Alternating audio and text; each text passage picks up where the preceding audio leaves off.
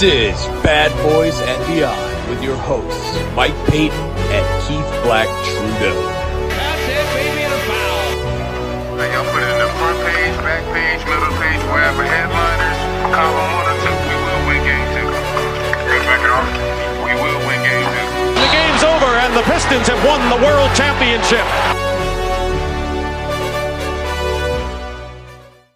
Welcome to Bad Boys Beyond. I am your host, Mike Payton. You may know me from Pride of Detroit. I cover the Detroit Lions. You've probably seen me on Twitter with my Fresh Prince stuff all the time and all the dumb jokes that I make. But I am starting a new venture with a good guy, and I'm very excited to welcome everybody to Keith Black Trudeau, basketball historian, my co-host, Bad Boys Beyond. So here's what we're going to do here. This is what our show is going to be all about. We're going to be talking every week about a different Detroit Piston over time. It doesn't matter if it's the 80s, the 90s, the 2000s, 2010s. We're going to talk about Mike James and Bill Curley and Isiah Thomas and John Sally. Anybody that you can think of, we're going to talk about him. So let's just go to Keith here. And Keith, you're kind of new to the podcast space, and you have a very successful basketball historian Twitter. Tell us a little bit about yourself, how you fell in love with the Pistons, and what makes you a basketball historian. All right. Well, really my how I got started, as a very, very young lad, people ask me all the time what my first Pistons game was, and I just tell them it's the Bird Steel game, which for all I know, it's probably true. All I remember at the time was, that green trim parquet floor, and there was a lot of excitement, a lot of drama, and I was 5 at the time, so that would put the timeline just about there. But anyway. So my introduction to basketball was basically, for the first 4 or 5 years of me watching, just as a casual, fan, as much as a fan as a, 6, 7, 8-year-old can be. I didn't know a world where the Pistons weren't world champions, or at least contenders. So, I just assumed that's how things always were, or, I assumed that they were this, powerhouse that had been doing this long before I was born. Funny to find out that is very untrue. That it was actually the exact opposite. So from that point on, I was really hooked into the idea of trying to figure out how the Pistons got from, being this basement dwelling team to this powerhouse that I knew and loved. And I found out as the Bad Boys slowly phased out, I found out that I was still really interested in the things and happenings that were going on around the NBA. And I realized from that point, it's not, I wasn't just a Pistons fan. I really loved the sport of basketball. I loved studying the history of it. And really for the last 30 years, that's been my passion, is, really studying the history of the game. And I feel like it adds to, and I'm still a Pistons fan today. I still regularly watch the league today. And I feel that knowing and understanding the history of the sport greatly adds to the understanding of what I'm watching now and what's going on right now. You guys out there, the ones, the people that listening that know my name would know me from my Twitter account, Charlatan28. And yeah, even that was all right. I've been slowly collecting. I've been building up a library of old NBA films and footage, and a lot of it's old Pistons games, but not even close to all of it. I would say at least 40% of my collection is non-Piston stuff. And I really never had any outlet to share my passion for the history of the game with anybody else until, I wandered on Twitter and started, posting videos. It actually happened believe it or not, it actually happened the night Kobe Bryant passed away, where I in the back of my mind, I remembered, Kobe's his first basket against the Pistons was really, really cool, where it was, he blew by Lindsey Hunter at half court, did a nice hesitation dribble, went by 3 Pistons and scored. And I posted it, and it got such a great response that I was posting little clips here and there, in the weeks and months afterward. And starting the next season, I was posting full 2 minute and 20-second videos that were featuring, what happened this day in Pistons history, however many 15, 20, 30, whatever years ago. And I'm actually really happy. I didn't think it would lead to this, but I was actually very happy with the response. And there are other people out there that are, touched by the videos that I put out there, the people that didn't know the history of the team or of the game. And I'm really thrilled with the response that it's gotten. And, and I want to mention, like, there are sons of players multiples that have reached out to me and said, okay, I didn't really have a relationship with my father, or I was born well after my father retired and we don't keep this stuff, around, could you make a little clip for me, or could you, and those are, like, I think those are the coolest unintended moments that I've had, where I'm actually able to share, history with, someone whose father or uncle or whatever played in the NBA, and they never actually got a chance to see him play. But anyway, I'm really happy and thrilled to start this podcast today. I'm sorry for the long-winded intro. But yeah, this is going to be a Pistons-centric podcast, at least to start, but I would very much like to get into, the overall history of the game, as this progresses. But, to start out, the bad boy fans out there, we will definitely, you will not be unhappy with the amount of content we're going to give you over the next, weeks and months. Absolutely. And, speaking of bad boys, for me, that's how I got into the Pistons. The basketball is my first love. I cover football and have for a decade now, but it was basketball that got me into sports. And it was the 1988 Detroit Pistons year-end review videotape that my Uncle Jim gave me. I wore that thing out. I watched it probably every single day. It wasn't even the year that they won the championship, but it was everything to me to watch that over again. And then I started collecting basketball cards, and I would just sit there and read the back of them just over and over and over and over again. Basketball is a beautiful sport. And once again, speaking of bad boys, I'm going to go ahead and segue us into today's topic. Is Isiah Thomas, the baddest of the boys, Zeke himself, number 11. We are going to be covering him today, and let's go ahead and get started. We're going to go start from the beginning. We're going to talk a little bit about his time in Indiana and kind of his college years and what made him kind of the guy that the Pistons were looking for. So yeah, Isiah Thomas, and we're going to go over some broad strokes today. The people that are listening, we know the story about Isiah Thomas. He grew up on the rough south side of Chicago. He was one of the best point guards of his era, highly recruited player, and I want to get into this.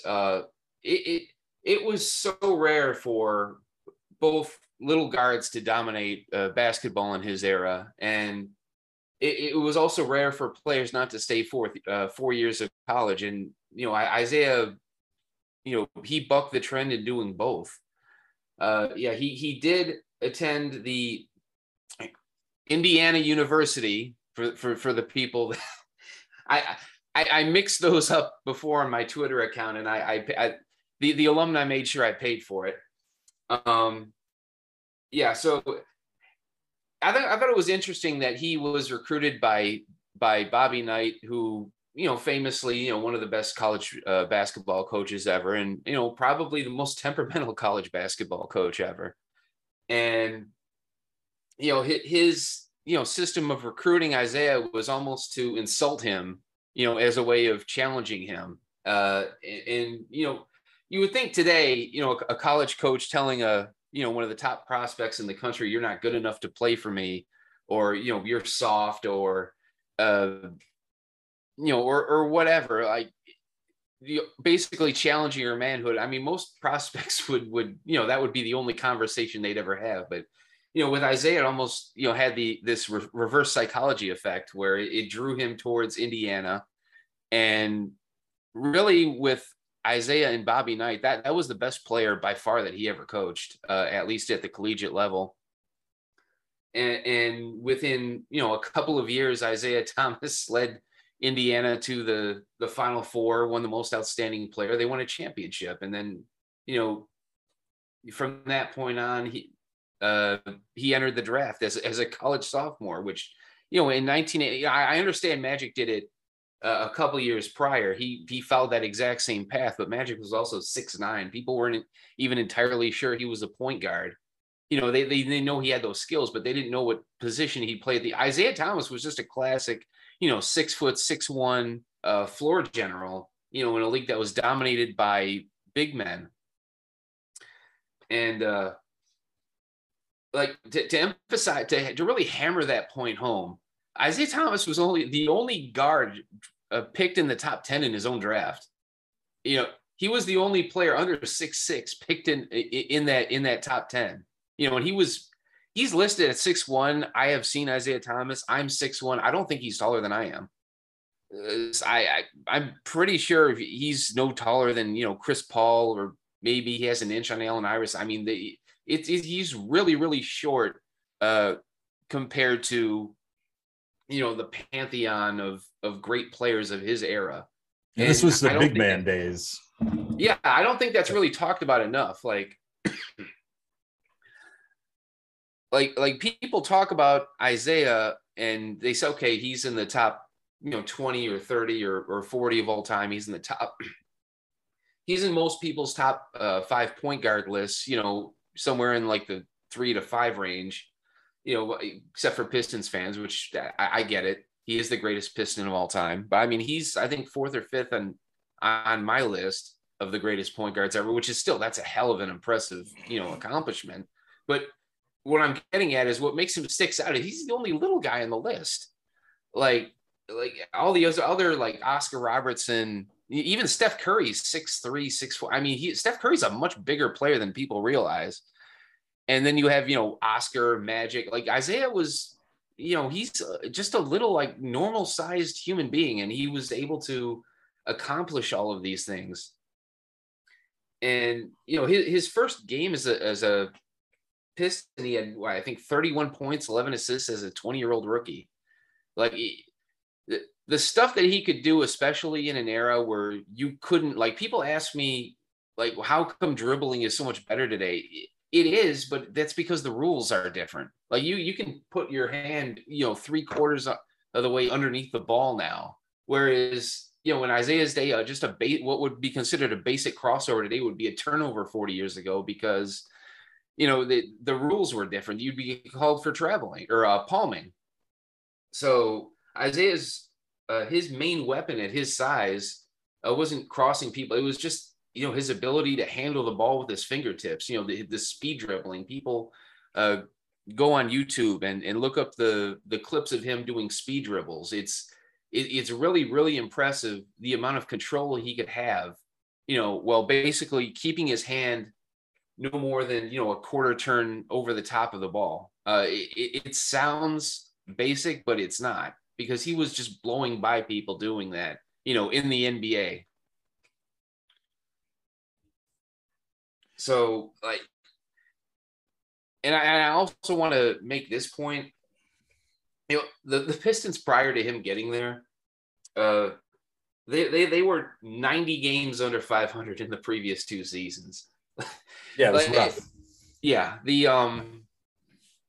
Dick Vitale had look, they were in bad shape to begin with, but, Dick Vitale came in and poured dirt over, the franchise. He buried them 6 feet under. He traded all their draft picks for guys that didn't work out. And, by the time that it was clear that he didn't really know what he was doing, he got fired, but he had already given away the farm. So, the Pistons were kind of just stuck in this nowheresville void where 37 and 127. I can't get over that. I had to look it up today just to make sure I remembered it correctly. Just in comparison today, by comparison today, the last 2 years were, the losingest 2 years the Pistons have had in, probably the lifetimes of most of the people that are listening to us right now. This is like 20 games better than the last 2 years of this current generation. And they were blatantly tanking. Like, the Pistons didn't have a draft pick for one of those 2 years. They were tanking. They were just that bad. Well, I'm glad you bring up the losing seasons, because obviously these recent losing seasons led the Pistons to getting Cade Cunningham. And back in the early 80s, these losing seasons that they were having led to them getting the number 2 pick, where they would take Isiah Thomas. Now, do you think that the Pistons were interested in Mark Aguirre, Buck Williams, or anything like that? Or was Isiah the guy? I am relatively sure Jack McCloskey, who was the great Pistons GM at the time, I'm relatively sure that he zeroed in on Isiah, because he, if you ever asked him about Isiah, he would never bring up the talent first. It would always be the competitive nature that he had. Nothing against Mark Aguirre, but I don't think that he really thought that Dallas would pass on Aguirre anyway. I mean, Isiah made sure of it, because like the funny thing is, and the people that watched the documentary would remember this, but the Bulls actually had, I believe, the 3rd pick in that draft, and Dallas was 1. They're the expansion team, and the Pistons were 2. And he made it clear he didn't want to get drafted by Dallas, and Dallas was like, fine, we won't draft you. We'll draft the 6'8", scoring dynamo out of DePaul. You're the 6. I don't know if they really believed in him as much as Jack believed in him. And he famously tried the same thing with Jack, and Jack's like, look, it's 1981. We don't have unrestricted free agency yet. You are clearly the best player on my board, and I'm going to draft you whether you like it or not. And to Isiah's credit, it was a ploy, but he didn't carry a grudge or anything. He wasn't unhappy to come to Detroit. He took ownership of the situation, and he made the best out of it. No, clearly. So, yeah, as much as I like Mark Aguirre, and he himself wound up contributing greatly to those championship teams. But that's a future episode there. Yes, I think if the Pistons had the number 1 pick, I don't think it would have mattered. I think Jack would have taken Isiah number 1. And guys, don't take this out of context, but when you're starting out from the bottom, like basically expansion level, which is what the Pistons were, and what the Pistons were, a year ago. When you're starting out from it's not enough just to draft talent. You need to draft a leader. You need to draft that guy that all the other guys that you draft after him you acquire after him are going to fall in line behind. Because that's the difference between teams that make it out of the bottom of the league and the teams that just stay there for 15 years. And you wonder why, even though they're drafting in the top 5 every single year, is because there's no structure. There's no leadership, in the locker room. And that's why I was so thrilled when they drafted Cade Cunningham a year ago, because, more than the talent, it was the leadership. And I see those qualities. Again, I don't want to say that he's going to have anywhere near the same impact as Isiah Thomas. I'm just saying the strategy, the philosophy is the same. Like Isiah was unquestionably a strong personality. He was a leader, and he was a guy that was going to get his success one way or the other, regardless of where he went in the league. It's interesting that year that, Isiah showed up, had a pretty good year, his rookie year, obviously, averaged, let's see here, 17 points a game. That's nothing to shake a stick at or anything like that. But Buck Williams, of all people, is, and no disrespect to Buck Williams, one of the great defensive players of the late 80s, early 90s. He wins Rookie of the Year that year. It's a bit strange. I don't know. When you look back at it, it's kind of it's kind of like, it almost feels like Scotty Barnes winning over Cade Cunningham. It's kind of like the same feeling. I was about to say Evan Mobley, but yeah, no, you're right, because Scotty Barnes ultimately was the winner. But no, that is a perfect parallel, because I was thinking the exact same thing towards the end of last season. It was pretty clear that Cade Cunningham, even though I'm not saying I would have objectively that I would have voted for him for rookie, but the margin of that he was behind Mobley and Barnes, I thought was a bit embarrassing, because he had a far better rookie season, or more competitive rookie season than that. But yeah, Buck Williams, the exact same parallel. Wonderful defensive player, came in, took a bad New Jersey team, was one of their best players, dragged them to the playoffs, and he got, I don't want to say he got more credit than he deserved, but I think that was mainly the deciding factor in and the thing is, Isiah Thomas, if you look it up, he didn't even get the most Rookie of the Year votes on his own team.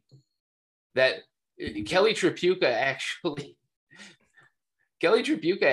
finished behind Buck Williams in the Rookie of the Year race, which is ridiculous. But Kelly was the guy. Isiah was clearly the best player in that team, but Kelly was getting the accolades because he set and he still holds every Pistons rookie scoring record ever. Like he was that good at putting the ball in the basket.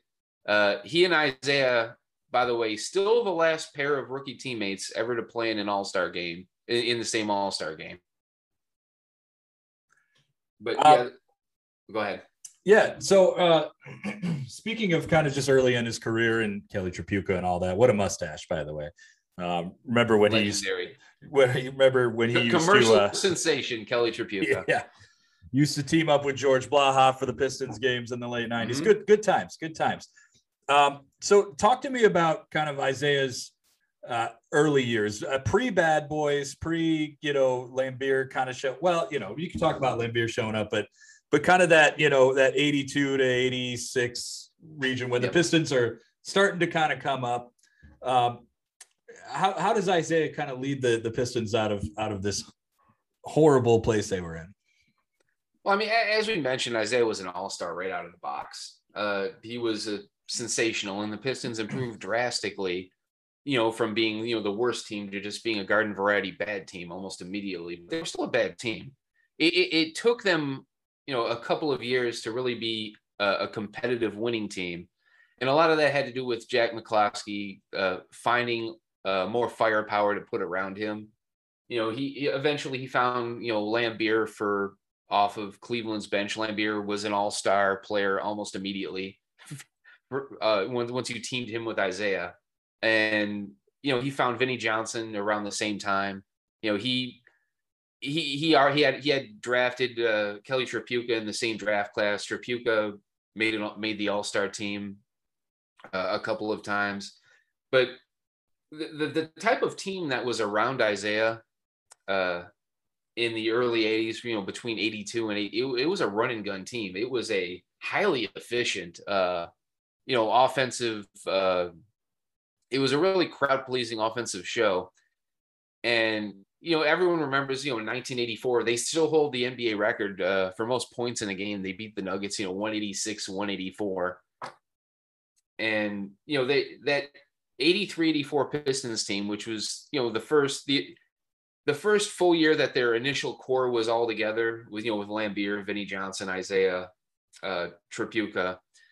And that team, believe it or not, that is still the highest, that team still holds the highest offensive rating the Pistons have ever had, period. Championship years all the way to today with all the modern, spacing offensive. Nope, it's still 1980. If you look up in the Detroit Pistons record books, that 1984 starting lineup of Isiah Thomas, John Long, Kelly Tripucka, Kent Benson, and Bill Laimbeer is still by far the most efficient offensive five the Pistons have ever had. Which I always look at that and I just laugh sometimes. Correct me if I'm wrong. That's the year that they had the highest scoring game of all time, right? Yes. The same exact season. Yeah. They had the best offensive team in the league in a league where Bird Celtics and Magic Johnson's Lakers were at the peak of their powers. And, the Detroit Pistons with little Isiah Thomas running the show had a more efficient offense than either of them during the year.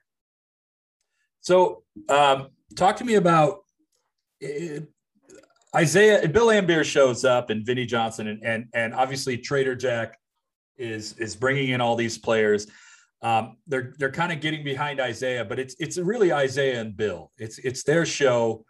How did that relationship start to build, and how did that begin to affect the team, and when did that really begin to affect the team? Well, see, all right, Bill Laimbeer, everyone remembers, he's the original bad boy. He's the guy that, started he was the first enforcer that Isiah had. He was the guy that would set the physical tone on the floor. But, he was a highly skilled, and we'll get into him in a later episode, but he was a highly skilled offensive player too. He was slow. He couldn't jump over a phone book. You might see him take 2 dribbles on a night where he was really feeling it. But as a passer and as a pick and pop, like that, Isiah and Bill Laimbeer were an underrated, just lethal pick and pop combination almost from day one. Like Isiah or Bill Laimbeer, not the greatest finisher around the rim, but he was a lights out outside shooter, and his ability to step out and hit mid ranges, and later on in his career he stepped behind the 3-point line, and he was really good at that too. His ability to draw the other team's shot blocking center out of the paint, created spacing for everybody else, and it was with Isiah and Laimbeer, especially they both thought the game at a high level. Like people ask, what's the thing that they had in common? It was intelligence. Like Isiah played the game like a chessboard, and so did Bill Laimbeer. I mean, they had different methods of going about it, but the end game was the same. Outwit the competition, and they were both very good at that.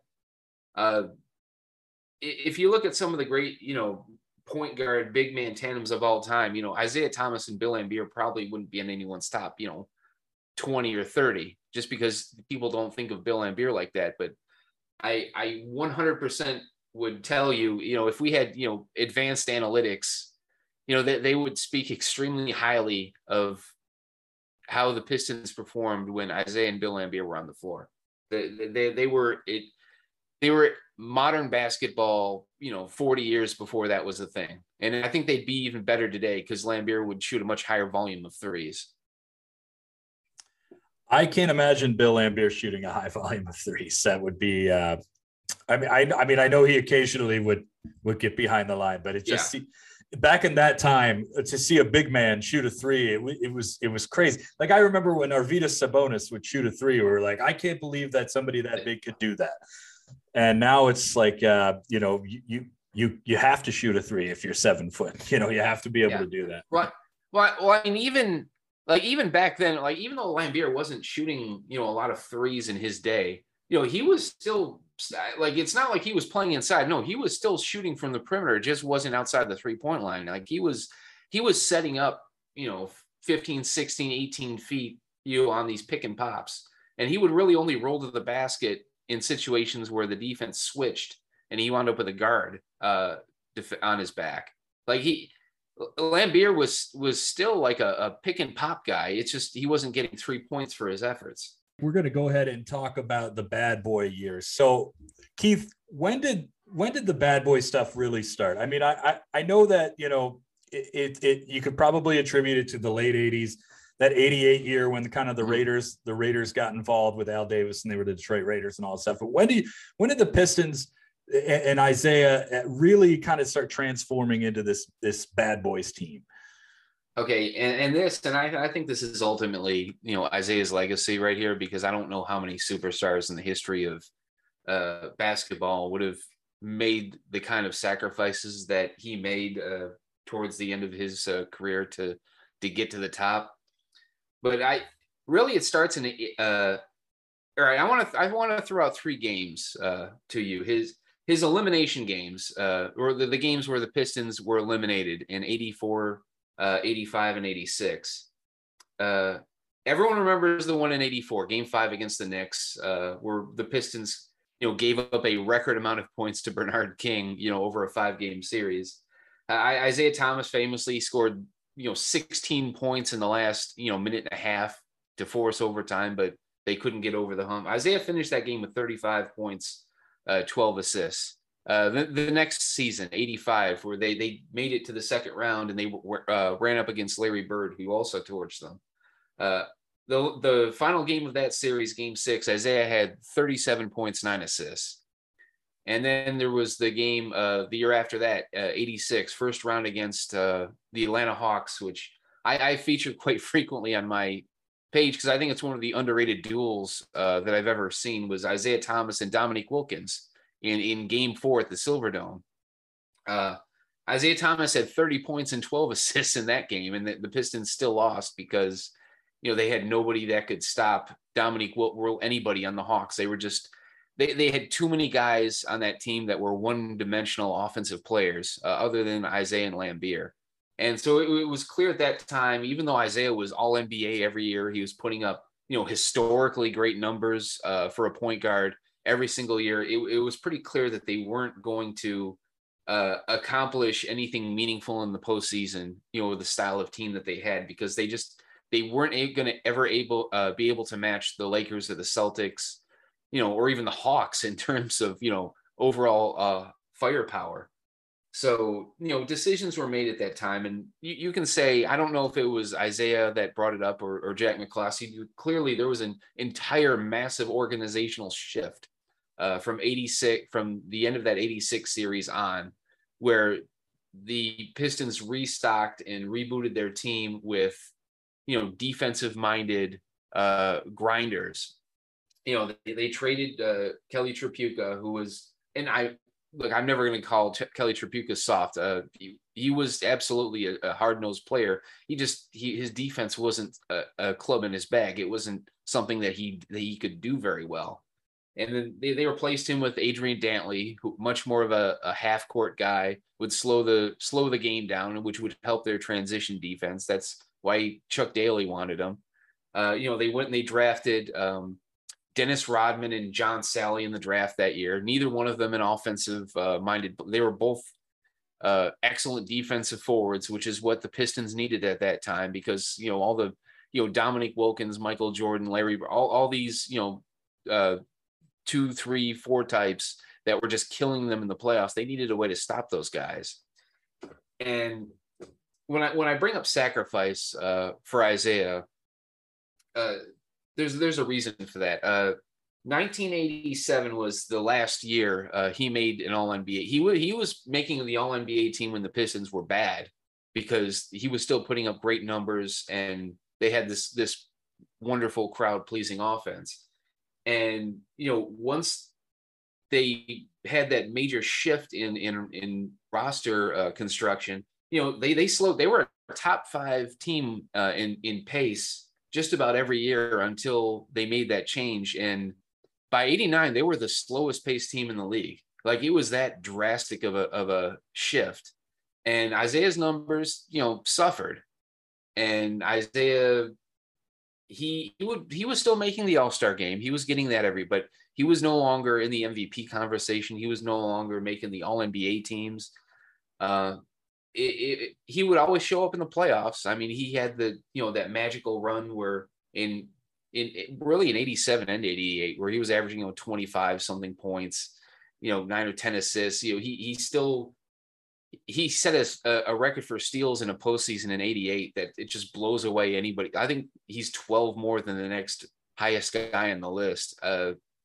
He would still show up in the postseason. He would give his best, but he understood his job, to compete for a championship. He had to sacrifice his minutes, his numbers, and really his style, because he was a much better player up tempo than he was in the half court.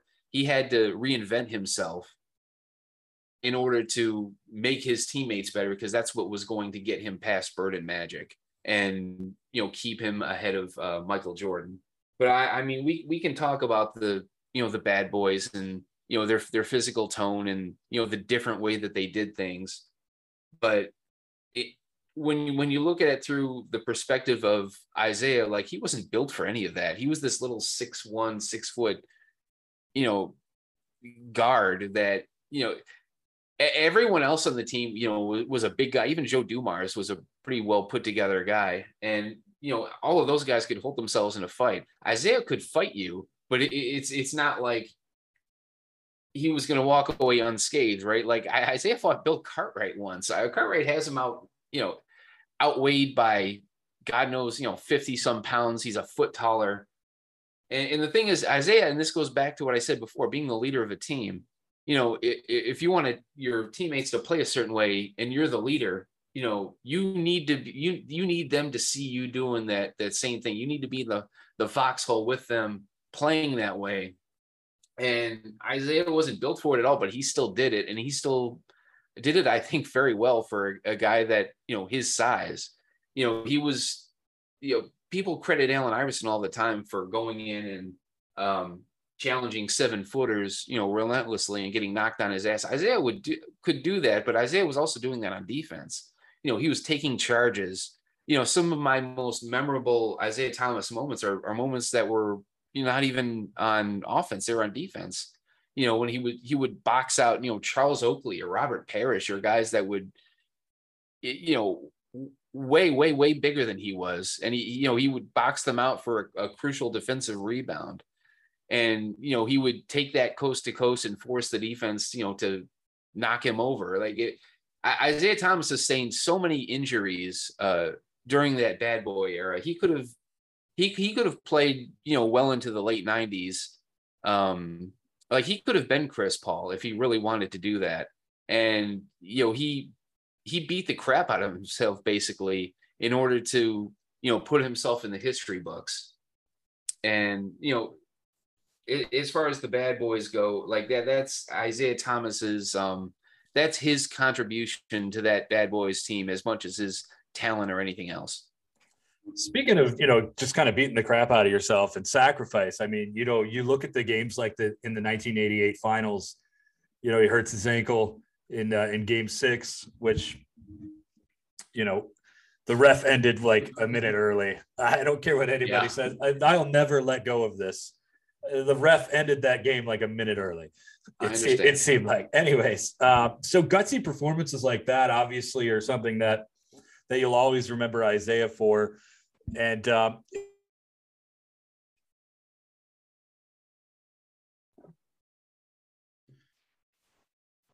I accidentally muted myself. Whoops. So yeah, gutsy performances like that are, something that you always remember Isiah for. But I always look at that bad boys team, and I've always thought that Isiah was kind of like, like almost the little brother of the team. Obviously, he was the leader of that team. Yeah.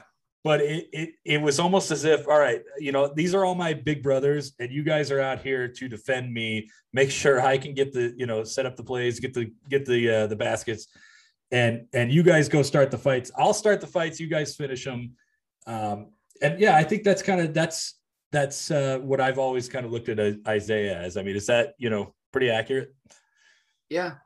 I mean, it just, Isiah, one of the great playoff performers, even in the games that he lost. Like, Isiah was one of the few guys where, even if you look at the games that he lost, and he was so amazing, like he was so good that he could lose, a critical playoff game, and still people would be talking about how good Isiah was, because he did everything in his power to try to carry his team over that hill, and it just wasn't in the cards. You've been over the 88 game finals, game 6. But there was he was really good in that Bird Steele game, up until that last pass, that game 5 of 87. I've already been over, the first 3 times he was eliminated, he was averaging, about 35 points and 11 assists in those 3 games that his team got eliminated from the postseason.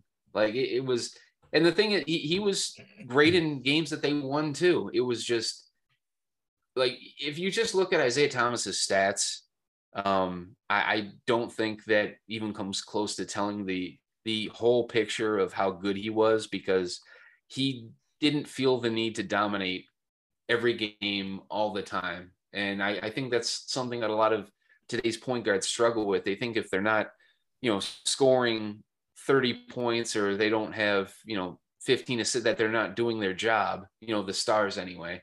And Isiah Thomas was one of the few that had that ability, but was understood that there was times where he needed to take a step back and allow his teammates to get their games going, get in a rhythm. And then there was times that he needed to take over and be the man. And I think of all the point guards really in NBA history, I think Isiah Thomas had as good an understanding of that as anybody.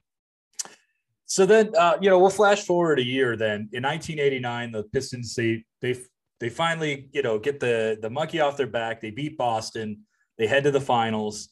Obviously, they got their monkey off their back the year before when they beat Boston, but they beat Boston again. They head to the finals, and this time they take out the Lakers. And I think most people will remember that series a little bit more for Joe Dumars, since he had a hell of a series, won Finals MVP and everything. For me, that's the thing I always think about is Isiah in the locker room, singing "Heaven Must Be Like This" by the Ohio players. But the 89 finals were great. It was a great sweep. It was it was a good time. But the 1990 finals, they almost feel forgotten. It's kind of weird, right.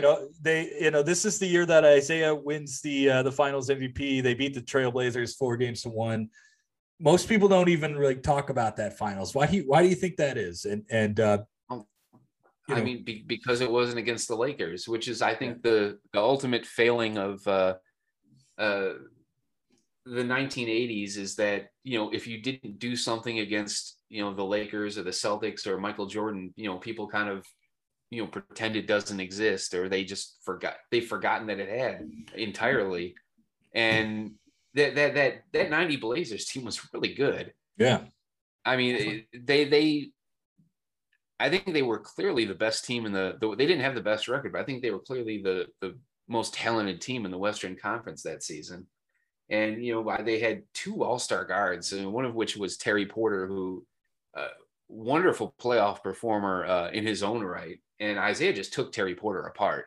I mean, it's almost like he took that as a personal challenge, especially when the Blazers jumped all over the Pistons from the very first game. They kind of punched them in the mouth, and the Pistons were this close to letting the game slip. And Isiah just goes off in the fourth quarter. One of the best one-man takeover performances I think I've ever seen in a finals game, where no one on Portland could guard him once Isiah decided that he was going to take over and dominate the offense.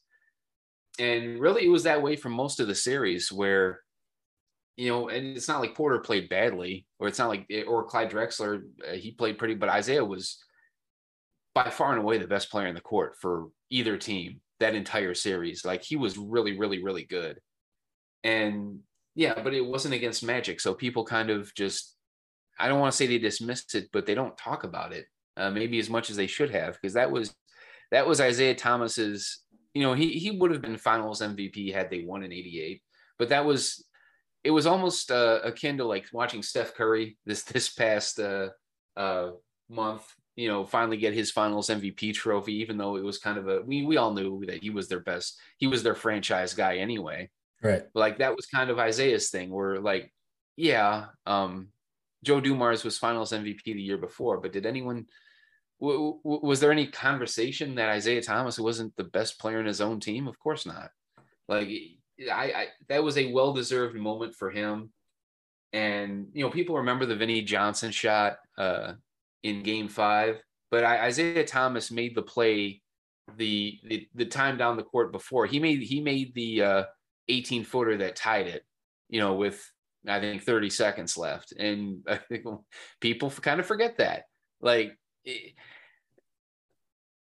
it was that was his, moment, whether people want to recognize it or not. Like that was kind of the capper on Isiah Thomas's greatness, that 90 series against a really, really, really good Portland backcourt. But that was just kind of another example of how Isiah kind of raised himself to the challenge, whoever he was up against. Like always seemed like the better players he played against, the better he himself played. Well, so I have a take about that 1990 final, specifically Game 5, specifically the Vinnie Johnson shot. Now, people are probably not going to like this, but when I think of game-winning shots, I think of game-winning shots in like a Game 7. The Pistons were up 3-1. It was a big game-winning shot. It was great. Like, there was 30 seconds left, even after, or 24 seconds left, even after he hit the shot. There was 7 seconds left. Sorry. There was 0.7 of a second. 0.7 of a second. Sorry. 0.7 of a second. Even if he misses it, the Pistons are probably likely to just win the next game anyways. I don't know. I just feel like we overvalue this amazing game-winning shot of a series that the Pistons were up 3-1 in and probably were going to win anyways. On one hand, I agree with you. The game was tied, so even if he misses the shot, they go into overtime, and with all the momentum they had, there's a good chance they do win anyway. Right? And, yeah, they were up 3-1, but I thought Portland had played significantly better in the Palace than they did. Under they kind of got crushed under their own expectations, because they weren't expected to beat the Pistons in that final. Like, the Pistons were heavily favored, but Portland played so well in those first 2 games that people were thinking that they really had a shot at this. And you could almost see it in Game 3. They get out in front of their home fans. They're kind of loose, but they're almost too loose. And the Pistons really turned on the championship intensity, and they were just kind of weren't ready for it. And then, anytime you're getting your ass kicked, in front of a sold out crowd in the finals, in front of your own fans, that messes with you. It does. So I do wonder, though, if Portland had won that Game 5, how would the rest of the series have gone? Because then it's only 3-2. Right. And they had plenty of confidence playing at the Palace. So I'm not saying that they would have won the series. I'm not even saying they would have won the game if any had missed. But I do think that was one of those times where you have somebody down. It was one of those step on their necks, don't let them get back up moments. So I do kind of wonder how things might have changed if the Pistons had allowed Portland to get back up. Yeah, that man, not to belabor the point, but that Portland team, incredibly underrated. Went to the finals. We can bring him Buck up Williams again, and he was all NBA defensive first team that year. Yeah, and they went back to the finals like 2 years later against the Bulls. Mm-hmm. I know we're a Pistons podcast, but maybe someday we should do something on that Portland team. But all right, so kind of moving on. Now we're the championships are out of the way. The banners have been risen, and now you get to that 1991 Eastern Conference Finals against the Bulls. The Bulls obviously win. The Pistons, leave the court early. I'm making quotation marks. They did. To be fair, they did. I know, but and just like Isiah says in the 30 for 30, Boston walked off the floor in 88. Like, it just happened. Like, teams were just doing that. So I know how it looks because it's Detroit and they're the bad boys, and that's why they everybody zeroed in on what they did. But anyways, talk to me a little bit about Isiah's the end of his career is kind of having I don't know if I'd say falling out with Bill Laimbeer, but they certainly had, their relationship kind of stifled a little bit, and then retirement. All right. I don't know if their relationship ever really soured. I know the moment that you're wanting to talk about, but I do think there's a lead up to that. I mean, it really starts really in 91 with Isiah, who, by the way, and no one wants to mention this, and I don't really like to mention it either because it's an excuse, because injuries are part of the game. Like, the Pistons benefited, from injuries in 89 as much as injuries hurt them in 88 and in 91. But Isiah Thomas was playing that postseason with a broken shooting. Like it was broken during the season, and he kind of rushed back. Today he would have been out for the year, like in March. Like they would not have rushed him back. But he obviously, you have a chance to go for 3 in a row, and no one was going to keep Isiah off the floor. But Isiah was his wrist was so bad. Like you can see the playoffs. Like teams are just backing 20. He would be at the 3-point line. The other guard is sitting at the foul line. Like they knew he was out there to just pass the ball and really not a whole lot else. Like there were games where he wasn't even allowed to play. There were playoff games where he was coming off the bench just to provide some support, even though everyone knew that he shouldn't be playing. Like just that was the kind of sacrifice that he made, because it made him look bad. It made him look, like he was washed out. And it wasn't. He was just hurt. He couldn't shoot the ball. And so by the time they got to the Bulls, like I thought it was a miracle that they got past the Celtics, to be honest, in the second round. They weren't favored to win that series. And, the Bulls hammered them. And again, I want to make this perfectly clear. The Bulls at that time were probably the better team, even if both teams are healthy. They were on the mission. The Pistons were a little bit older. The Pistons they didn't quite have the ability to keep the Bulls down like they did the previous 2 years. Guys were getting older. But the whole reason that they walked off the court wasn't because they were mad that they lost. I think that they understood, that was part of, being a champion is eventually someone else knocks you off that hill. But I encourage people to go and look up, the things that the Bulls said about the Pistons after they had won Game 3 at the Palace to go up 3-0. Like they basically threw the entire legacy of the bad boys, in the trash can.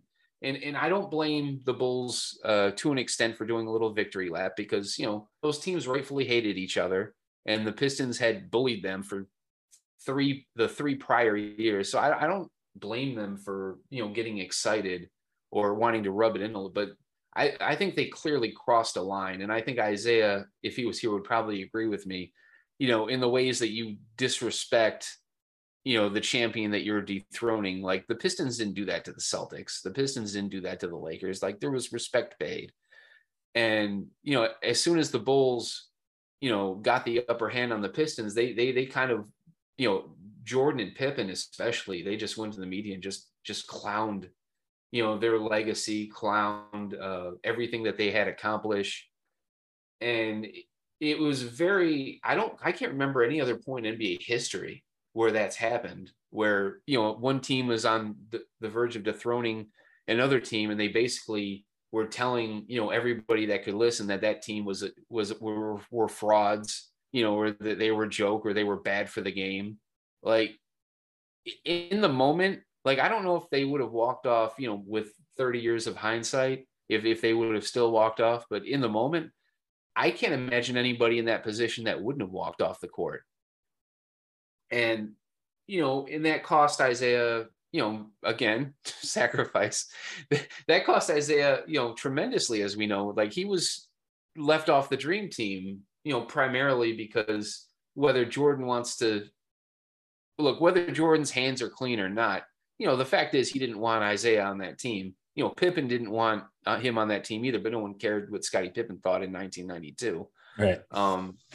But the really sad thing is that Isiah people remember that Isiah Thomas lost a gold medal in 1992 for being, blackballed off the dream team. But that was the second time that he had a chance to go to the Olympics and win a gold medal. In 1980, he would have been the star in that team back when he played at Indiana, and they had that Olympic boycott in the summer of 1980 where the U.S., refused to send athletes. And Isiah should have 2 Olympic gold medals right now. He has none because he never was allowed to participate. And, and that bleeds into, Isiah getting, and again, I don't think he holds anything against John Stockton, but, he torched John Stockton for 44 points, the night after he found out he wasn't going to make the team. I think he was trying to make a point, not to Stockton, but to everybody else. Like, I think it was more out of frustration than anything. And that cost him, because Karl Malone laid him out the next game and, sent him to the hospital, almost as punishment. And it was just this kind of downward spiral where Isaiah's ghost kind of came back to haunt him towards the end of his career.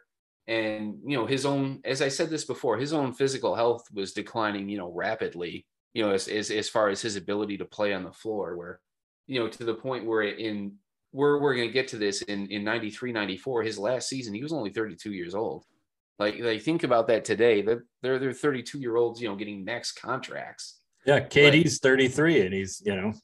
Right. And Isaiah was 32, and if you watched him play that last year, he was the only year of his career where he didn't make an All-Star team. He was he was old Isaiah for maybe one game out of 5, and the rest of it, he was moving around like he was a 40-year-old. And, he had the chance to go make one last run at a ring. People forget the Knicks, their starting point guard, Doc Rivers. I want to say it was an ACL, but he was injured and lost for the year about halfway through that season. And the Knicks tried, they offered, they eventually got Derek Harper, but they offered the Pistons, their first round pick, in exchange for Isaiah, who everybody knew was retiring at the end of the year anyway. And I don't know if, that would have been an interesting what if. Absolutely. Yeah, but I don't know if Isaiah said, I don't want to go, I want to stay here, if it was Bill Davidson, but Bill Davidson shut it down. Whether it was at the behest of Isaiah or not, I don't know, but I know that trade doesn't get shut down unless Isaiah is against it. And, as a result, Isaiah doesn't, maybe he has one crazy last run at a ring, but he also gets to retire a Detroit Piston, for the entirety of his career, which, how many superstars today get to say that they played, their whole entire identity as a player is tied to one team? Like, it doesn't happen. Certainly not anymore. Yep. So, but yeah, you're right. Going back to that one play where that 93-94 season, God, that's still today, that is still the worst Pistons team of my lifetime. And if you look at that roster, you say, why? The chemistry was really bad. They brought in Sean Elliott, who I don't think there was any love in that locker room between Elliott and, the holdovers. And, they had drafted Allen Houston, Lindsey Hunter. They didn't, like, they're both good players, but they weren't ready to be full-time NBA players at that time. And, once it got clear that the Pistons were going to be not even close to being a playoff contender, I think that's when frustration started to boil over. And, Isiah Thomas, Bill Laimbeer, set a pick on, I think it was a screen on Isiah Thomas in a practice. And, Isiah Thomas, I'm sure he had been hit by that screen 1,000 times in practice, together over the 12 years they played together. But I guess for that one moment, frustration got the better of him, and he punched Bill Laimbeer and wound up breaking his hand. So that was and that was kind of the end of their that was the end of their relationship as players. But I don't, because Laimbeer retired a few weeks later. Like, he just said, this is it. I don't even want to finish the season. I've had enough of this. But I don't see any evidence that that it strained their relationship personally. Yeah. Could you imagine, I know everything kind of ended that year, but just a couple different scenarios. First, Isiah Thomas on the Knicks. Isaiah, Charles Oakley, John Starks, Patrick Ewing. I can't remember who else was on that team. Pat Riley coaching. That would have been a very, very interesting 1994. Jordan's gone at this point. Yeah, that year, yeah. Right. Maybe the Knicks give the Rockets a better series with Isaiah on the floor. Who knows? It went to 7. I mean, they were. Well, maybe they win. I'm saying is, like, the Knicks are up 3-2 in that series.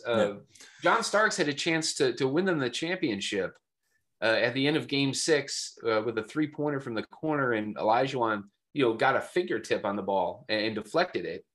But that's one of the, like, crazy what if, because John Starks was on fire that game. He was making everything. So like that's how close the Knicks came to winning a championship in 1994. And you won, and Derek Harper was really good for them. I don't want to say like he kept them. No, he was highly motivated in that postseason run. Like people thought he was kind of washed up. Like the Knicks rejuvenated him. So I do wonder a little bit, like could Isiah have, even at his age and his physical condition, could he have been that difference, that 1 point or 2 point difference between the Knicks winning and losing a championship? Like and the Pistons wouldn't have gotten anything out of it. I mean, it would have been a end of the first round draft pick. So it's not like the Pistons had a chance to replenish themselves if they traded him. It would have been more just a favor to Isiah to give him one last chance at a third ring. But I mean, that team was set up almost perfectly for him to run it, though. You have to admit, that slow, deliberate, half-court style, very similar to the Bad Boys. Wonderful off-ball shooter in John Starks. Nowhere to the level of Dumars, but the same archetype. Yeah, that and people forget about that, and that's one of those little interesting things in history. You're like, man, if they had pulled the trigger on that deal, how NBA history could have changed dramatically, and we'll never know. But it's fun to talk about. The other scenario is Isiah sticks around for one more year, maybe more. He's playing with Grant Hill, Joe Dumars, Allen Houston, Lindsey Hunter. It seems like such a stacked team for that 1995 year. I mean, obviously, the year was they won like 26 games or something like that. It wasn't very good, and they started making it to the playoffs. The couple of years after that, especially that 97 team, which we'll definitely have to talk about sometime. Does Isiah change anything if he sticks around a little bit longer? That's one of those what ifs, which are because yes, Isiah tore his Achilles in 94, which ended any hope of him playing, ever again. But it was kind of an open secret that he was retiring that season anyway, that he would, it was assumed that he would join the front office as it may possibly a general manager in waiting, which didn't happen for reasons we don't have time to get into.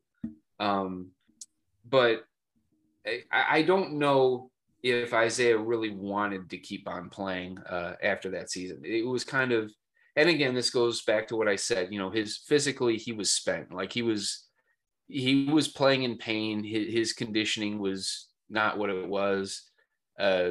Like maybe playing with Grant Hill might have rejuvenated him. Maybe playing with the Knicks might have rejuvenated him. I can't answer that, but like he was, everybody treated that 94 season like kind of his like farewell season, especially, the last month or so. It would have been really, really interesting to see he and Grant Hill, play together, like him pass the torch that final year. Right. It's tough for me to envision a realistic scenario where it would have happened. Oh man, the what ifs.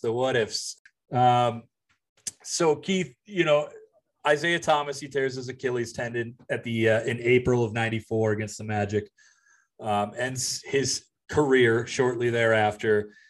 And then he kind of goes into a realm that a lot of guys try to go into is kind of business within the basketball world, coaching, running a team.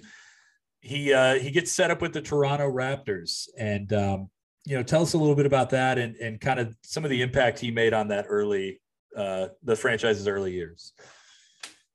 Well, once it was clear that he wasn't going to, be a Detroit Piston for life, and he had to, strike out on his own. The Raptors, being an expansion team, were, I think, a natural fit, and he brought them, I think, some immediate, credibility as a franchise because, Isiah's, at least his intellect was so well respected.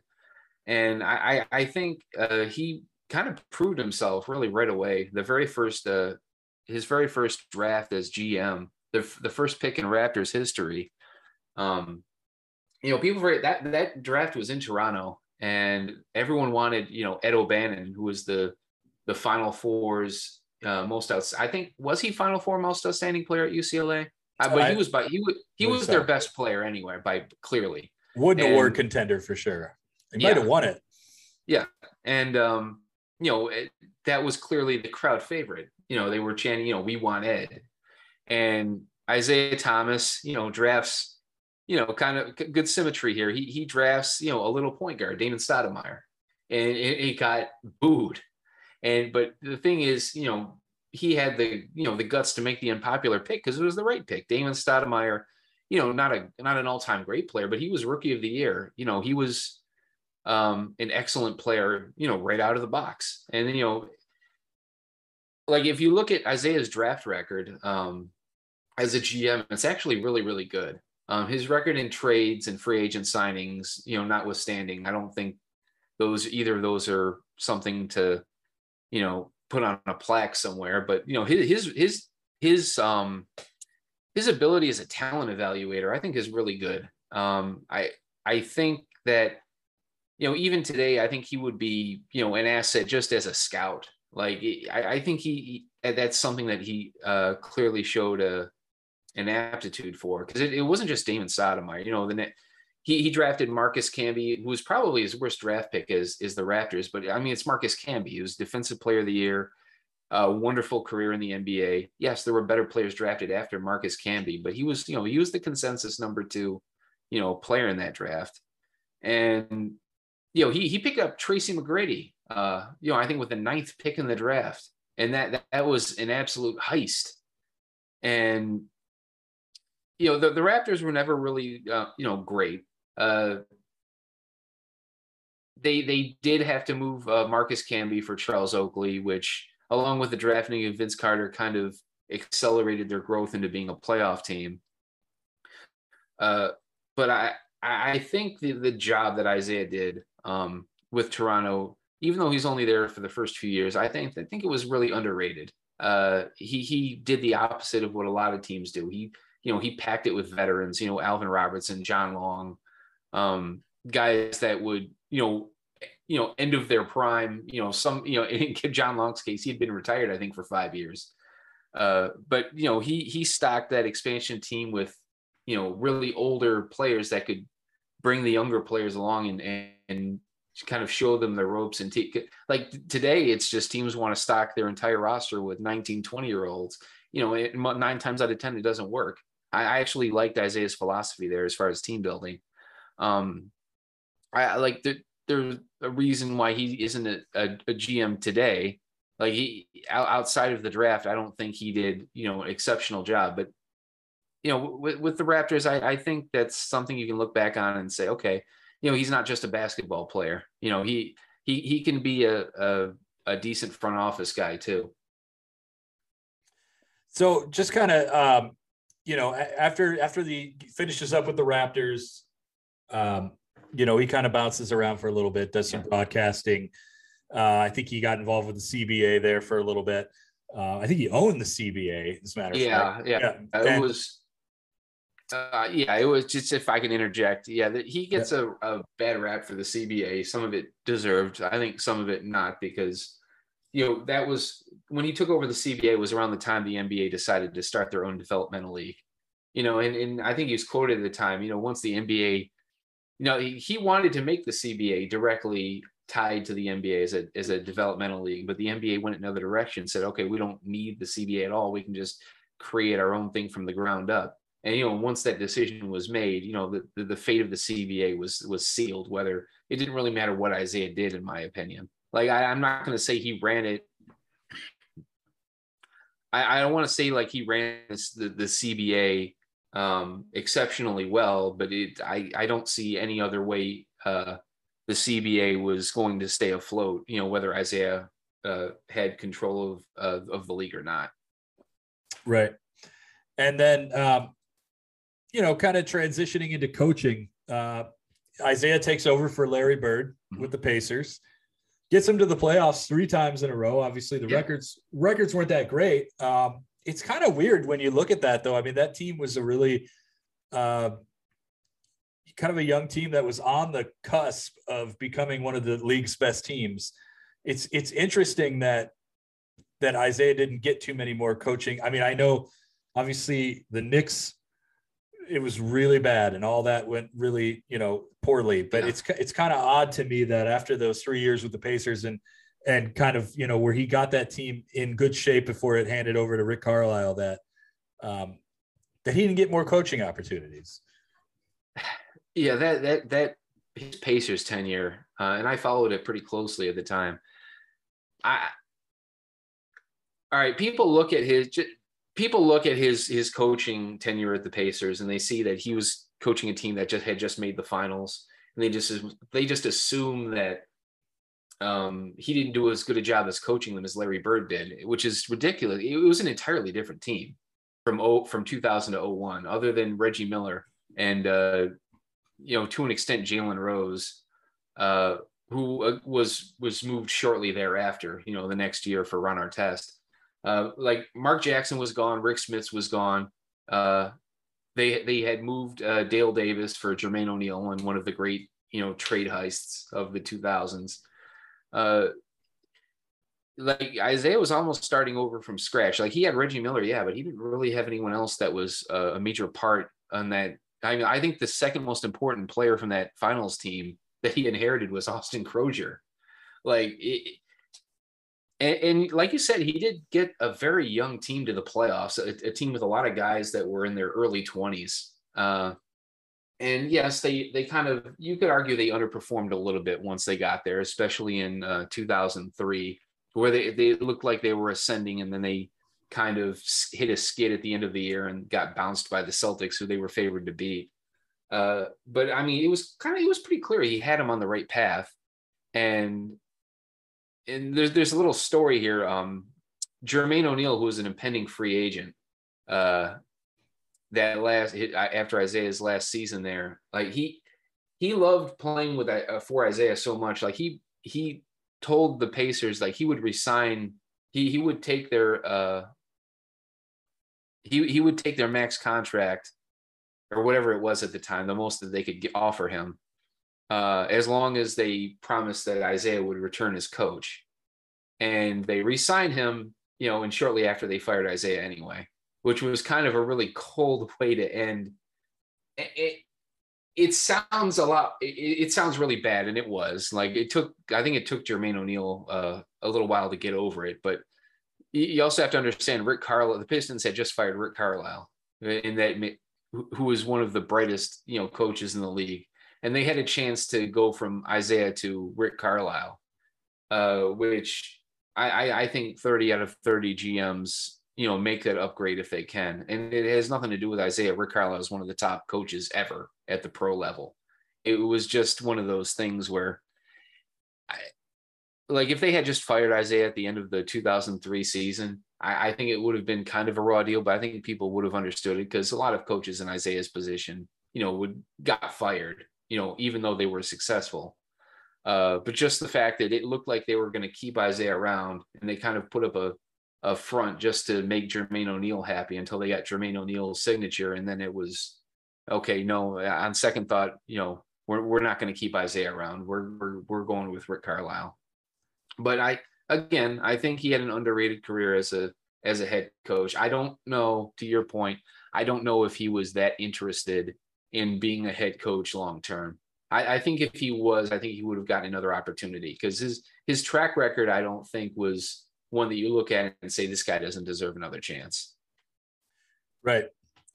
So then just kind of moving on to kind of the next topic here. This is a very interesting career that people look back on, and it's very he had an interesting career where people don't look back on him as fondly as they probably should. And there's a lot there. There's, keeping Jordan off the All-Star team, whether he did it or did not do it, he'll never. It was a freeze out. A freeze out, right? Yeah, Jordan was there on the All-Star team, but and I think this has since been debunked, where I think it was kind of those made up grudges that Jordan was famous for. Yeah. Because I don't think, if you look at that All-Star game Jordan played at a rookie, I don't think you can see any evidence that Isiah Thomas made an effort not to get him involved. I think it was just, but the thing is, it stuck with him because, and we're going to get into this, I'm sure. because, you know, the one guy accusing Isiah was Michael Jordan. And, Right. you know, when Michael Jordan accuses you of something, that generally sticks. It's kind of interesting, you know, outside of his comments on Larry Bird, it seems like a lot of the things that Isiah is sort of accused of saying is we really don't have any proof of it. You know, there's the thing, you know, the freezing out Jordan, or the stuff that he may or may not have said about Magic Johnson. You know, it's really, it's like he became the scapegoat, the villain, the bad guy you could definitely point your finger at. And I wonder how much of that has to do with him just being a part of that Bad Boys team. And That, you know, that everything just kind of got wrapped up in that. that is exactly, I think, what it is. People forget, like when Isiah came into the NBA, it was Magic and it was Bird. You know, more succinctly, it was the Lakers and it was the Celtics, and then there was the Sixers on the side. I mean, other than that, everybody else in the league was just trying to stay afloat, like literally trying to stay solvent from year to year. Right. Like they were just happy to have the Lakers and Celtics come into the arena and kick their ass because that meant a sold out crowd. People love to wax poetically about the 80s because of the Lakers Celtic rivalry, but, you know, let me dissolve anybody of any misconceptions. It was not a competitive era by any means. It was the Lakers and the Celtics just preying on everybody. And Isiah came into the league on, you know, on the lowest team. You know, you could pick and choose, but who was the worst run organization between them and the Cavs? Pistons were arguably worse. And he came in at the very bottom, you know, with his trash heap franchise, you know, and yeah, he had a lot of help, but through force of will, he kind of pulled himself and the Pistons out of, you know, the dumpster, eventually to mediocrity, eventually to contender status. And eventually, like, that was, I think, his legacy from the beginning, is he got them from nowhere to the finals. He got them past Bird. He got them past Magic. He got them past the NBA's darling and Michael Jordan 3 times. But the thing is, he wouldn't have been able to do that if he was afraid of being ruthless. And Isiah absolutely was ruthless. And I don't mean that in a negative connotation. It was just, you know, he wasn't out there to make friends. He was out there to win. He was out there to create a legacy for himself. And, you know, he couldn't do it the way that Bird, Magic, and Jordan did, where they could just go out, smile, and, you know, score 30. Even though that's not exactly how it went, that was the perception, that these were the class guys that went out and just dominated because they had they were the super team guys. They were the 6'6" to 6'9", you know, classical, you know, dominant wing. Isiah was this little 6-foot guard, you know, trying to get himself in that same class. And yeah, he stepped on, you know, a lot of other players and a lot of people. He stepped on Bird, he stepped on Magic along the way. But you know what? And I always like to say this, you know, all of the other great players from the 80s, not named, you know, Magic and Bird, you know, they're all sitting on their dignity with a lot of friends. They have no rings because other than that one year where the Sixers loaded their team up, Bird and Magic dominated that whole decade. Like, right. It was just only Isiah was the only one that broke through, the only one, before Bird and Magic eventually, you know, aged themselves out. And yeah, it has followed them, especially the way that the legacy ended, where he committed the ultimate cardinal sin of offending Michael Jordan at Michael Jordan's, you know, peak popularity. And that followed him, you know, the Dream Team snub, which I don't think people hold Jordan to this day. I don't think they hold his feet to the fire enough for that, because, you know, I think today people are still kind of afraid of offending him. But we go into, you know, recent years where we had the Bad Boy documentary. I don't know how long was it, 6-7 years ago? Yeah, something like that. Yeah. And yes, it brought the Pistons back to the spotlight, but I think it also kind of, in my own interactions on Twitter with Isiah, I have gotten this feeling loud and clear that it still bothers him that the Pistons, that his best teams are just, everyone today thinks all they did was, you know, hit people and foul and intimidate. that they were just bullies, that they weren't a good basketball team. And I think the documentary kind of did a disservice, even though it was very popular, it was well received. We all loved it, as native Detroiters. And the problem is how it was perceived, nationally. Like, people that had no knowledge of the Bad Boys just looked at that documentary, because 90% of it was just, hard fouls and violence. And yeah, that was a big part of their personality, but they were a really damn good basketball team. And right. I think the documentary kind of overshadowed that a little bit. And I think that has probably bothered Isiah a great deal, just as much as The Last Dance has. Again, The Last Dance a couple of years ago, people forget, during that pandemic, we had no sports going on. Like, The Last Dance, everybody, that was almost like a flashback to like 1983, like Who Shot JR? Like, it was like everybody was in, it was like everyone was in front of their TV, for the first time in decades, because we had nothing else to do, appointment television. It was incredible. One of the very first appointment television shows, at least among the sports crowd, of this century. And it got so many eyes on it. And yes, it paid some respect to Isiah, but again, it emphasized the fact that they walked off. It had Pippen, especially, and Horace Grant doing their little victory lap, calling, the Detroit Pistons bitches, which I doubt they ever did that on the floor. But yeah, I think Isiah's, and look, if the best thing that you did in your professional life anyway, if you've had somebody that's constantly tearing it down, for 30 years, saying it didn't matter, or lessening or diminishing the significance of it, and that person was one of the most famous people, famous athletes in the world, he still is today. If you had a guy that was constantly doing that to you, you'd feel like you were being ganged up on too. You'd feel a little bit resentful. You'd feel like you'd have to defend your legacy. And I think that's what Isiah kind of feels like he's forced to do more than he should, which is, he's constantly having to defend himself, and he has no reason to. Like, his track record, his resume speaks for itself. He's one of the greatest players of all time. Right. He accomplished something where, I mean, if you look at the top 75 list, I guess technically it's 76 players, but the 75th anniversary team, like, there are only 3 players on that list that were drafted in the last 50 years that were 6'1" or shorter. It's Isiah, Allen Iverson, there's Chris Paul. Now, how many of those guys have championship hardware? One. It's just Isiah. Yeah. It's just Isiah. Like, that is how unique Isiah is in the history of the game.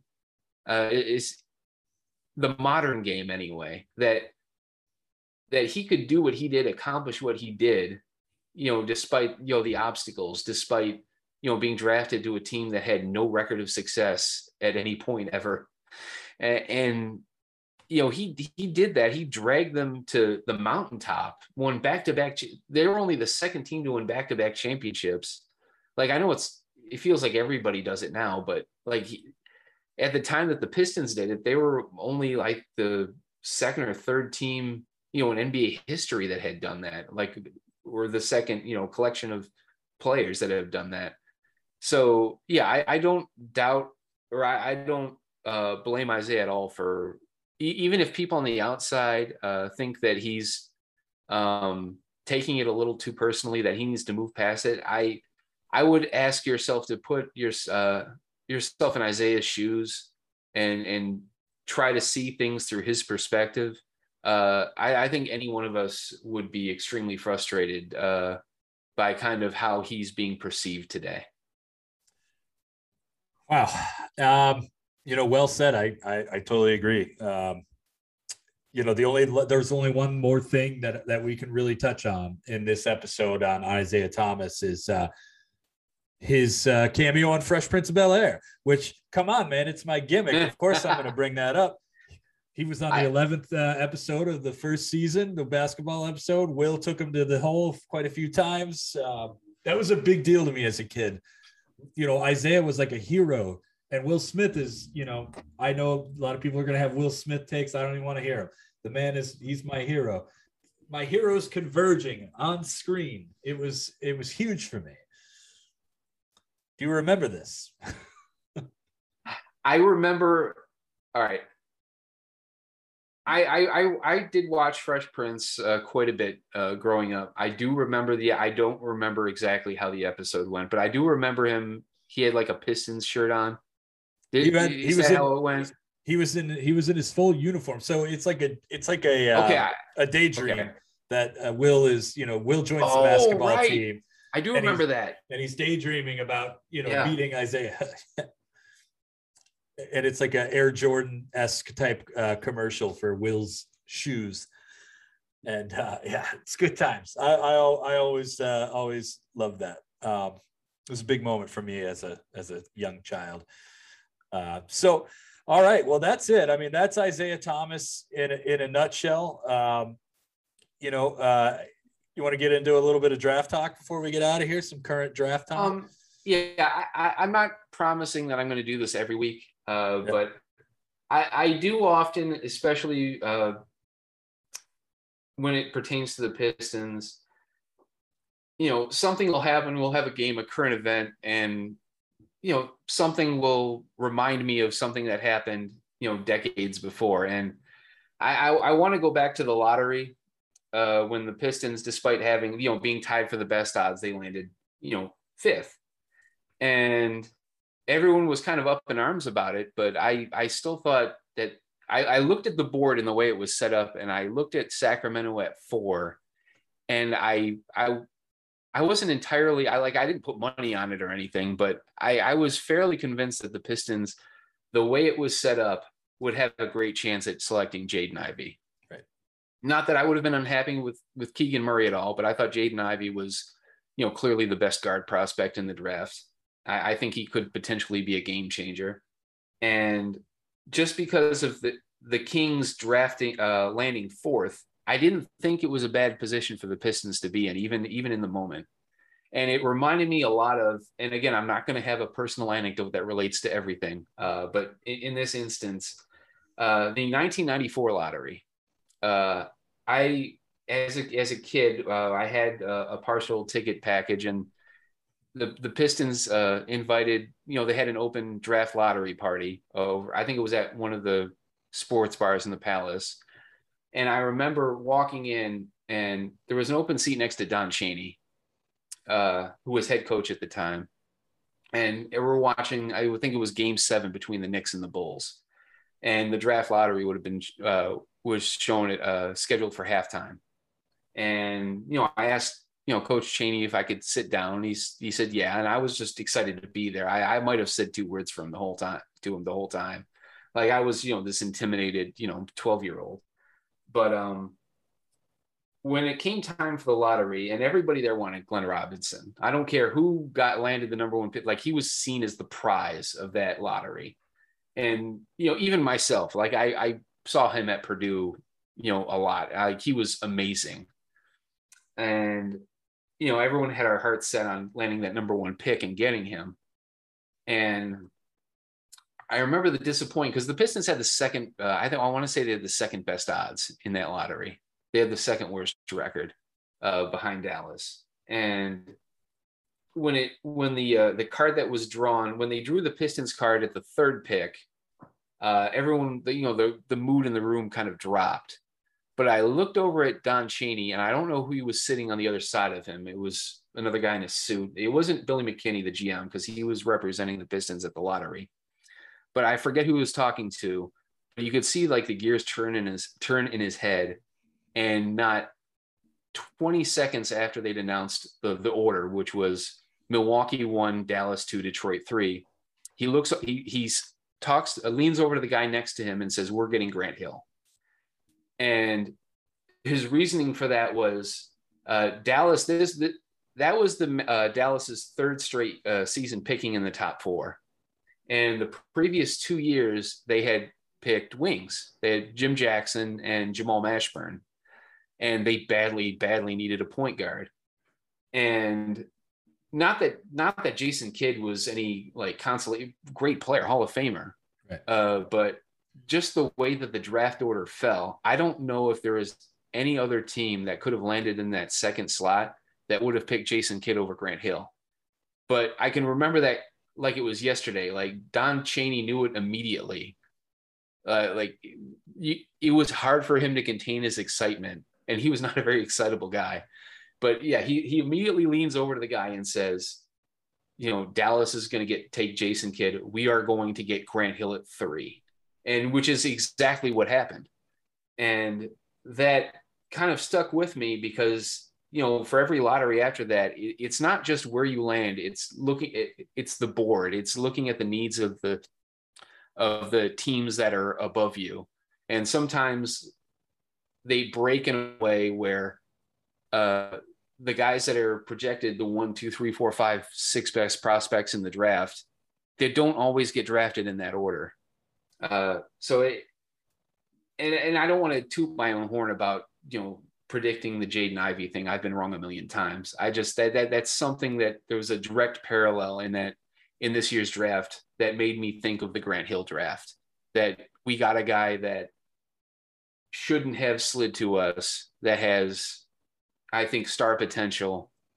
And just, it was weird because the Pistons got unlucky in the lottery, but they got lucky at the same time. So always try to look at the board. Don't just look at the lottery. Even if the Pistons are no longer in the lottery, if you're just looking at the lottery period, in any given year, look at the board and look at the teams that land those picks and try to do the math and see if those teams line up perfectly with the players that are slotted to go to those spots. Anyway, that was my 10 cents on the whole situation. Well, I would be remiss if I didn't put in a little bit of a take here. I'm more comfortable personally with Jaden Ivey than I would have been with the 4 guys that were selected before him. I mean, I think Banchero's a good player. I think he'll be fine. I don't think he should have went number 1 personally. Chet scares the hell out of me because he's so skinny. I know everybody wants to say Giannis, but he is not Giannis. Giannis not in any. I love his competitiveness though. Yeah, like he is real thin, but he plays like a guy that thinks he's 250 pounds. That's what I like about his potential, because he's not Sean Bradley. He doesn't get knocked over. Like if he does, you're going to have to force him over because he will get up in your face. I do like his competitiveness. Go ahead. Paolo, you're right. I was shocked when he went 1-2. I would have went Jabari Smith. But look, Paolo may turn out to be a better player. Who knows? I think he was the better fit, certainly, for Orlando, which goes back to what I said before. Because some teams, would prefer, a better fit over the more talent, which I think Jabari Smith has.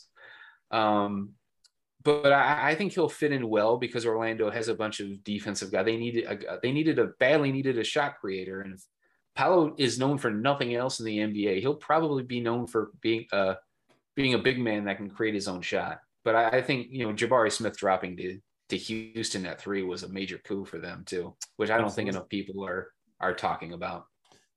And, Keegan Murray is, I don't know what to think of Keegan yet. It's at Iowa. It's like, it's not that big of a basketball school really. And I don't know, I don't know what, I think he's going to be fine, but I just think Ivy is rookie of the year potential. And I know people might say that because, hey, I'm a Pistons fan, but right. But I think he would have been that way no matter where he would have drafted to. I mean, I really think that he's the steal of the draft, and I'm glad the Pistons are the team that stole him.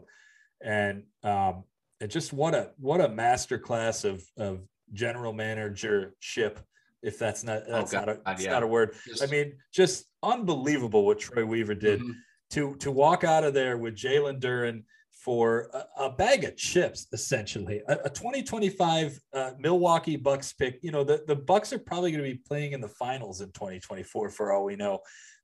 That's nothing. I mean, nothing. They gave the Knicks nothing, and they took on Kemba Walker's contract. Goodbye, whatever. It doesn't even matter. It's just unbelievable. Yeah, they bought a lottery pick for $9 million. Yeah. And a late 20s, first round pick 3 years from now. Just the things that you can do when you have cap room and no one else has cap room. It's not all about signing free agents. Right. Like Jack McCloskey would have been in heaven if he were a GM today, just because back in his day, cap space wasn't a thing. Now that would be another asset that he would have been able to use at his disposal. Yeah. All right. Well, that's going to be our show for this week. Speaking of the draft, real quick, something that we're going to do on this show is, this is going to be a Piston-centric show, but we're also going to get into a lot of NBA history, because what we don't want to do is talk about every single Piston that you love right away. This show will last 4 months and we'll go away. So, we want to kind of balance things out. So next week's episode is going to be a redraft. And every other week from there, it's going to be a Piston, a redraft, a Piston, a redraft. So next week, we're going to be doing the 1985 1984 NBA draft. That's Michael Jordan. That's Akeem Olajuwon, or Akeem Olajuwon, depending on how old you are. And and if you remember that he was just Akeem. And we're going to go through that, at least the lottery picks, first 15 picks or so. And we're going to kind of talk about how that draft should have gone, or how we would go. Obviously, I think everybody knows who the number one pick is going to be. And then from there, we'll come back with you for another episode covering another Piston. We'll have to decide who that's going to be, and we'll see when we get to that point. But thank you for listening. I also want to give a shout out to everybody on Twitter who gave us such a great response when we announced this show, and definitely love that. And thank you for following us. And we look forward to seeing where this show can go, and we look forward to growing this thing with you. And once again, thanks. And before we get out of here, Keith, do you want to give them your social media creds and tell them where they can find you? All right, guys, right now there's really one place you can find me, Charlatan28, CHARLOTTEAN 28. Again, my name is Keith Black Trudeau. I'm active quite frequently. I post historical, but not too much in the off season. But I every now and then I will still put together, that's when I try to get into my non-Piston stuff, where I'll try to put together a Alonzo Mourning or Dikembe Mutombo block shots package. I have this massive inventory. I call it the vault of old NBA games, and every now and then I'll when the mood strikes me, I'll cut them up and share them on Twitter, and it will usually be something that isn't available on YouTube. So that is where you can find me. I usually active at least a little bit 7 days a week. Yeah, it's a real blast from the past, and that's kind of how I found Keith. Keith and I we don't really know each other all that well. We just started this venture together, but and I just I have been following you for over a year now, and I love these videos because it brings me back to a simpler time in life when life was just about watching basketball and not anything else. But and you can find me on Twitter at POD_Peyton. You can read any of my work at Pride of Detroit. I cover the Detroit Lions. Come chat with either of us. We're open to talk about Pistons. You want to talk Lions with me? I'm down with that too. And we will see you guys next week.